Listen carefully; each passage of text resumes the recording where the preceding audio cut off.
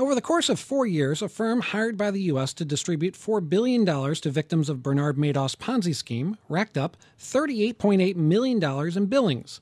As for those victims, well, they're still waiting for their first checks. That's what my Bloomberg News colleague Erik Larson discovered through a Freedom of Information Act request, and he is with us in our New York studio to tell us more about it. Also with us is Jon Barooshian. He's a white-collar defense attorney at Bowditch and Dewey. Thank you both for joining us. Erik, just start off by telling us about this fund. It's not the only source of compensation for the Madoff victims, right? That's correct. The main source of compensation is through the court-appointed trustee Irving Picard, who has been working on the case since 2009. They have recovered over $11 billion and distributed $9 billion of that back to victims. But there is this other fund, the DOJ fund, that they've had since 2012. That was financed through some forfeiture actions, and they've been sitting on it ever since. And tell me about your FOIA request. What exactly did you learn from it? Well, really just that figure that that the billing, the $38.8 million, we had asked the DOJ for all documents showing how much they have agreed to pay this firm for their work. They didn't provide any documents, but they did give us that one figure. And it was a surprise, I think, to a lot of victims because thousands of them have been hoping to tap this fund for several years now and haven't been able to.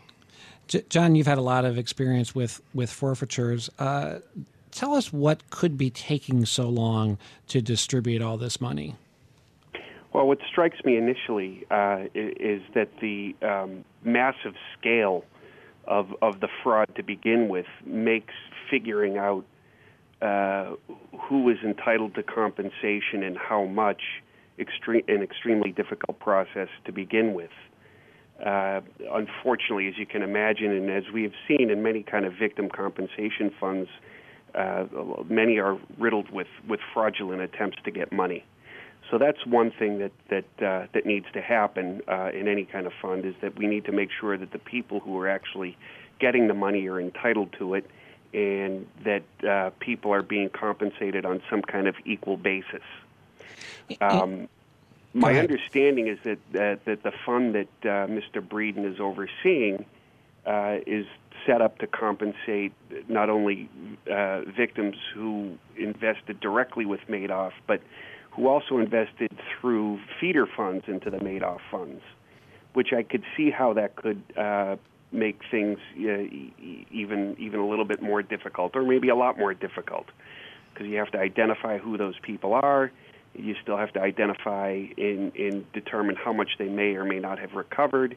Are there potential subrogation issues in situations where maybe an insurance company paid out on an E&O type claim? There's a lot that needs to be done. By the same token, it's been 5 years, I think, since they were given this money. So that seems like a long time. In the money that Breeden has been paid, which is, I estimate, well, if my math is right, about 1%, maybe a little less of the total amount of the fund, is still a lot of money. I got to think that, it would be a pretty easy thing to audit.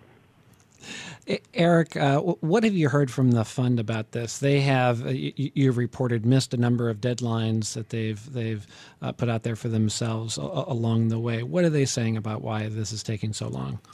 Well, in February 2016, they estimated that they would start sending out checks by the end of the year.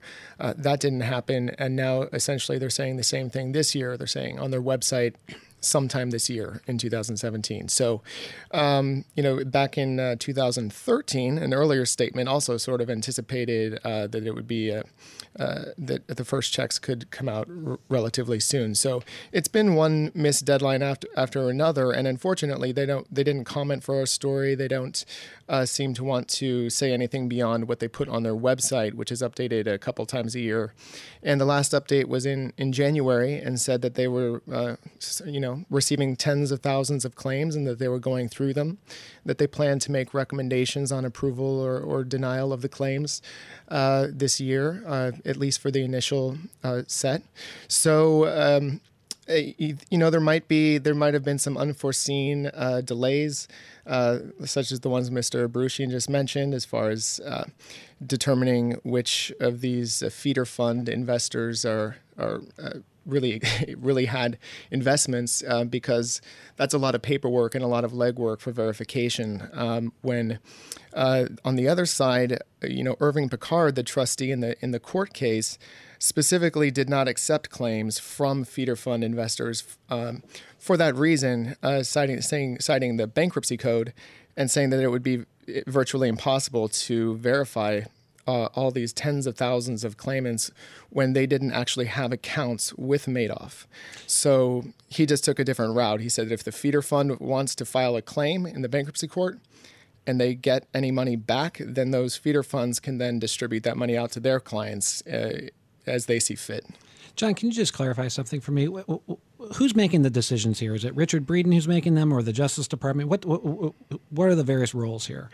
Well, the ultimate authority to determine how this the money that has been forfeited gets distributed is with the U.S. Attorney's Office, and the head of the Asset Forfeiture and Money Laundering Unit is the one who's been delegated that authority.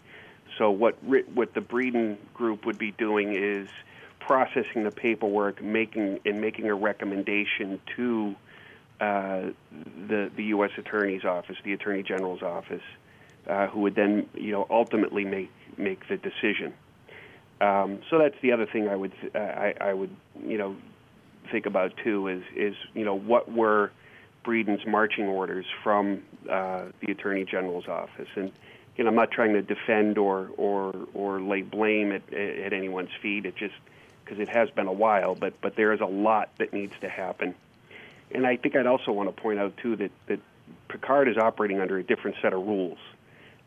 He's essentially operating under rules that relate to bankruptcy proceedings. So I don't know that it's an entirely fair comparison. And my understanding too is that Picard and his firm have earned a whole lot more money, somewhere closer to $1 billion is what I've heard. I can't verify that certainly, but in his attempts to try to secure compensation for the victims. Erik, we only have about 15 seconds, but just quickly, what's the latest on when we expect payments might begin? Really don't have anything beyond what Mr. Breeden has said on his website, which would be any time this year. If we find out anything new, of course, we'll do a story on it, and we'll try to get some more details. And we'll have you back on. I want to thank our guests, Jon Barooshian and Erik Larson, talking about distributions to Bernie Madoff's victims.